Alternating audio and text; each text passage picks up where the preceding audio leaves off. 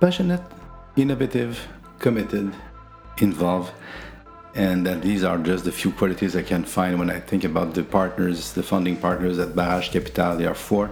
Today on the podcast, we have Patrick and Remy, two of them, and I interviewed them because they are emerging managers from Montreal, and we're doing this in English for all our friends that speaks the Shakespeare language. That's not a problem. We have an accent, but we'll make do with that because the information is good. And today I went to see them on Saint Laurent Street in Montreal, and they are very, very inspired people, very focused. And I hope you will enjoy the interview we made together. So my name is Pierre-Luc Poulin. I'm a podcaster, producer of content to the speed of sound. And today you are listening to the Inside Finance Cafe, and I hope you enjoy. Bye.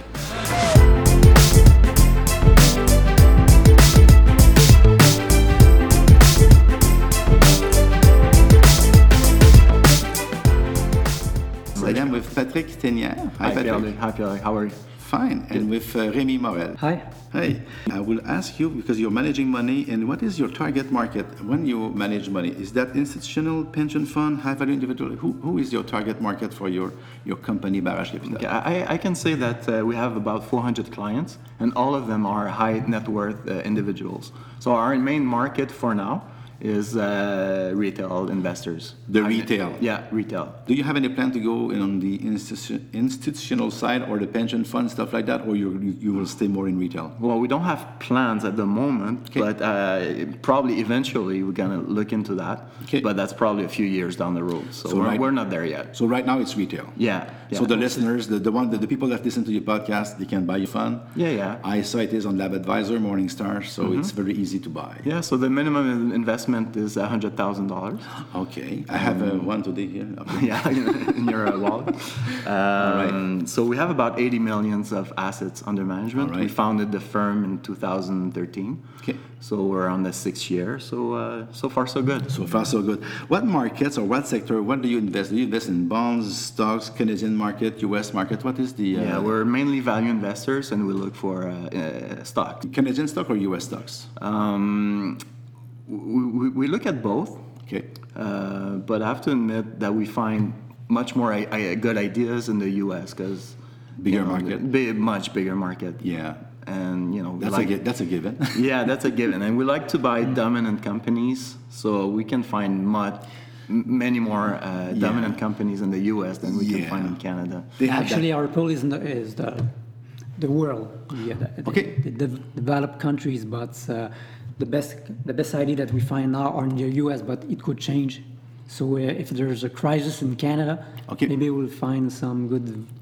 You don't have any limitations. No, we can go anywhere. Okay. Yeah. Okay. No restriction. Yeah. No restriction. What we like about the U.S. is that they are our neighbors, so it's easy for us to know those companies because they're right next door. Whereas if we're going to buy companies in Asia, well, that's a different ballgame. It's different, and and if you want to visit them or to see them, or even the language, the accounting is different. So we like to buy things we know. Yeah, language not so bad, but accounting that's a tough one. Yeah. All right, I understand that. So you have a business. You started your own business. What is your competitive advantage? What is your moat, like Warren Buffett would say? What distinguishes you from other managers or other mutual funds? Well, the four of us, the founders, we'll do research to find ideas. So we are the four of us trying to find good ideas, and we challenge each other with why we should buy this stock or why we should sell it. And so I think this is a very big strength. And you challenge yourselves. Yeah. So it's not just a one-man show. So we're constantly bouncing our ideas with each other. And this is how we think we can, get decent returns for our investors long term. Okay. And the four of us are passionate. Yeah, we're passionate, and also that I know. Most of our family's money is in the fund, so alongside our investors. So I will repeat that in slow motion. Yeah, and I will repeat that in slow motion. So most of your family's money is in the fund. So when you talk about the expression that we have in English, or we or they, because but put your money where your mouth is. So That's what we do. You are living by that statement, a bit like Warren Buffett when he said that 99% of his value is into Berkshire. you follow his footstep and saying, I don't know if it is 99%, but the bulk of your family's money is in the fund. The funds. So it's a huge incentive for us to get good returns for our investors, because if our investors make money, well, we make money too. So yeah, it must make for some weird Christmas party, no? If the return are not good. Well, so far the returns have been good, so far so good, as I said. But because it's the double-edged sword. yeah, it's a double-edged sword. It's gonna happen. Some year we're gonna be down 10%. It's gonna happen for sure. But the main, what's important is to have a long-term perspective and horizon. But I love that because I've been teaching mutual funds for years and in different financial institutions, and I was teaching mutual fund to people that has the permit, that sells mutual fund in different financial institutions, but they don't buy it and they don't own it and they don't have it. No, they don't have skin in the game. So they don't have skin. Even if it's not their family, they don't even have their own skin, but they're selling funds in funds that they don't have any money in. And I have always have so much difficulty to teach them, and if only their customers will know that, I'm not sure they will buy mutual funds from those people. But you have your own money and your family's money. You can say your own money is not so bad, but your family's money, so that's even more, because my money, I can have some fun with it, I can take, but it is family, so there is a fiduciary, and okay, I respect that. We all know the answer, but I have to ask, who is the biggest influencer in regards to your investment philosophy? Well, I think everybody agrees that Warren Buffett plays a large role regarding that. He's been our mentor for many years. He's the best investor of all time. His track record speaks for itself, and there are so many things we've learned from Warren Buffett, and I guess we still have so many more things to learn from him and other good investors. Because himself, Warren Buffett was learning from other people like Benjamin Graham at the beginning, and from Philip Fisher afterward, and Charlie Munger has been someone who's influenced him. So it's an accumulation of experience, because he started to invest at the age of 11, and he's now 88, I think, 87. His birthday will be on August 30th. Yeah. We're not geeks. No. We know his birthday by heart. Isn't that funny? But it's the whole life experience, the accumulation. So he's learned so many things throughout his life. So we can learn from that and avoid doing so many mistakes. So I think it's something you must do. You have to study what are the most successful investors have done. And what's amazing about Warren Buffett is that throughout all those years, he was very generous in writing how he invests. So someone who's going to read what he wrote, well, he can learn a great deal about investing from the best. So that's one of my sad things with my French people, the French friends or French people living, and they are not reading in English. One of the sad things is they cannot read right away the letters he wrote. Yeah. If you're listening to this, obviously you are English speaking, and you should and you must, I would say, read his last 15 to 20 annual letters. And you should go in chronology. And you should begin at the 1999 and 2000 and 2001 to see how he sees the words and all those things, and how he tackles the 9/11 and how he made a mistake. It's free. It's on the internet. It's on the Berkshire Hathaway and so you are inspired. We are in Montreal. Yeah. We have a Barrage Capital, and you are inspired by Warren Buffett. So it's great because we don't have, and you have each year. I forgot about that. You have an annual shareholders meeting, and you want to do each year in spring we invite all our investors to that annual meeting. So we do a presentation about the portfolio, each stock we own in the portfolio, and after, that's the really interesting part for us, is the Q&A session. So all investors are invited to ask any questions they might have. So for an hour and a half, we answer all those questions. It was fun. You invited me, full disclosure, and it was so fun for me to see all the investors that were there. We were having a drink, and then everybody. It was the nicest Monday evening in May, beautiful day, and there was tons of people there. All very intelligent, interesting people, and they wanted to hear about you guys. I found it was amazing, and for me. I have my podcast, The Inside Cafe and Inside Finance Cafe, and I want people to tackle finance, to love it, to appreciate it, to learn from it, because finance is part of who we are. Because if we don't have finance, we can bitch about it. But if we don't have money, we are miserable. And if we don't know what to do with money, we're miserable too. So you're doing both. You're doing some coaching, not consulting, but you are teaching. And you're very funny, by the way, Remy, at the meeting. I was there. Listen, I was there. You made some jokes, and you were not. You were under the weather a bit. What is the financial transaction that you are the most proud of? Well, I'm not sure we're proud of it, but. Cocky. No, but when we started the fund, the Barrage Fund in 2013, one of the first stock we bought at the time was Apple. And Apple, at the time we bought it, the stock had lost 50% over a year. So at the time we bought it, no one wanted to have Apple in its portfolio for so few reasons, like the margins were going down, few reasons like that. So we started to look at Apple, and it was trading about 8 times earnings, ex cash at the time. And for us, that was very cheap for a company that is also as dominant as Apple. So we started buying the stock. Well, people were saying that we were maybe crazy to do that because no one would touch it. How long? And Steve Jobs had passed like a few years back, and so there was a bit of uncertainty surrounding Apple. So that is ripe condition for a value investor to jump in. You have good quality, and now you look like, So yeah, the stock has tripled since then. So Apple is a good one. And it's funnily enough, Berkshire and Warren Buffett, they just get into the stock, and when a company like Berkshire enters into a stock, it means that it gives some kind of a stamp of approval of the company. Not always, because we remember IBM. Yeah, but we'll talk about IBM after. So what financial transaction do you wish you did not make, but that taught you a lesson? Well, now we can talk about IBM.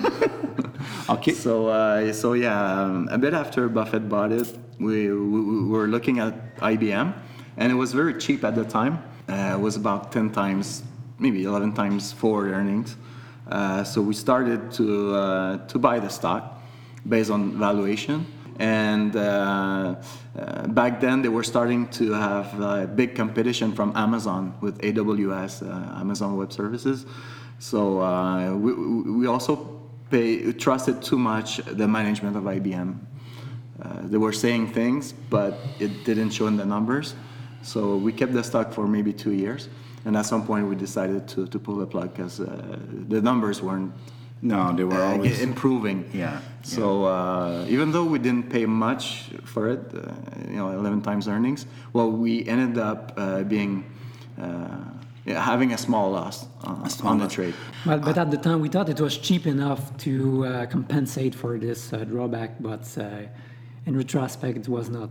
Yeah. But even though we made a mistake with IBM, we didn't end up losing much money because we have this margin of safety in the evaluation. So actually this was a vindication that when you pay a low price, you can afford to make some mistake on the pricing, on some evaluation, and clearly our evaluation was not good because we did something we didn't understand well enough, but because of the price we paid, it didn't hurt us. So would it be safe to say that you were a little bit blindsided by the price? So you thought the price was very attractive, and the buyback. There was a huge buyback. And when you're a value investor, these things will happen because you pay so much attention for the price. So when the price looks really cheap on paper, well, sometimes you're going to be blinded by we call it a value trap, and there's a lot of value trap in the market, and our job is to try to find these, make sure that we we don't make the same mistake. All right. What would be your best advice for a DIY investor, a do-it-yourself? Well, investors should buy companies they know. That ties perfectly with the area you just. So Apple, we know about. Everybody knows about Apple. You use the Facebook, product. but IBM, it's more. In the cloud. Yeah, it's you know. That's fun, eh? We're in the cloud, yeah. But you have less of a touch of a feel for the product. Exactly. Okay. So people should invest in what they know. Like Buffett says, and like Peter Lynch said, like Peter Lynch said in his book, he trusted his wife. When Peter Lynch he saw his wife using some products, he was investigating and he was asking her what she find good and the different and stuff like that. So he was investing more in things that, so more common things. Yeah. Okay, perfect. What is the information or the resource you could not live without? Well, the internet.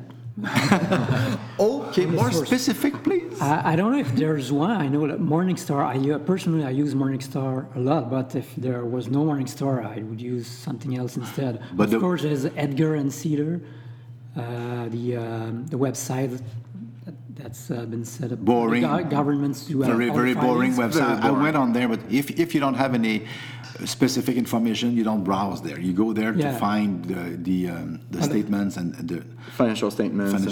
And the other one you use Morningstar.com, I would say, because it's a US. So Morningstar.com is a free. Do you have the premium or the free version?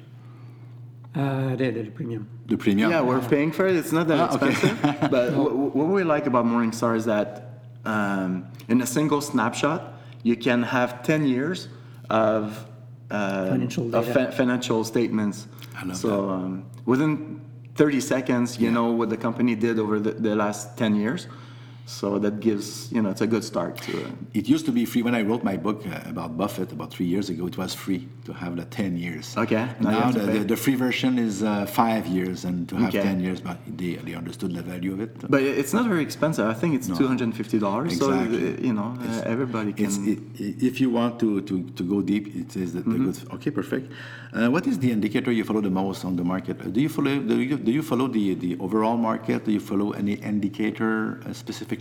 We're pretty much market agnostic, benchmark agnostic. Okay. So we tend to invest in our 10 to 15 best ideas. So what the market does and all this, we're not paying too much attention. So what I could say that the market right now it's not cheap. So we hear that the P ratio is maybe higher than the historic P ratio. But on the other hand, we don't look at that. We try to find bargains in the market. As long as we find bargain stock, it doesn't matter if the market is expensive or not. So if we don't find anything, whether the market is expensive or not, we'll stay in cash. We'll just do that. Okay, you have the right to do that. Yeah, we're not afraid to have more cash than usual if we don't find new ideas. But there's always something cheap somewhere. It's just a matter of finding it. Okay. And since we're 4 partners, always looking for cheap stocks, good companies and cheap stocks, well, I think we can pretty much always find ideas. What would be an investment that you will avoid at all costs? If I look in the past, the mistakes I've made or we've made are those when the situation was too complex.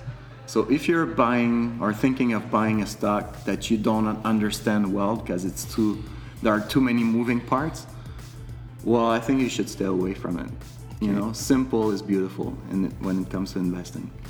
So because if you don't understand it, you don't know if it's a value trap or not. So they can't say anything, and you're like following something like not a cult, but religiously, and it's not a good thing to mix that with money.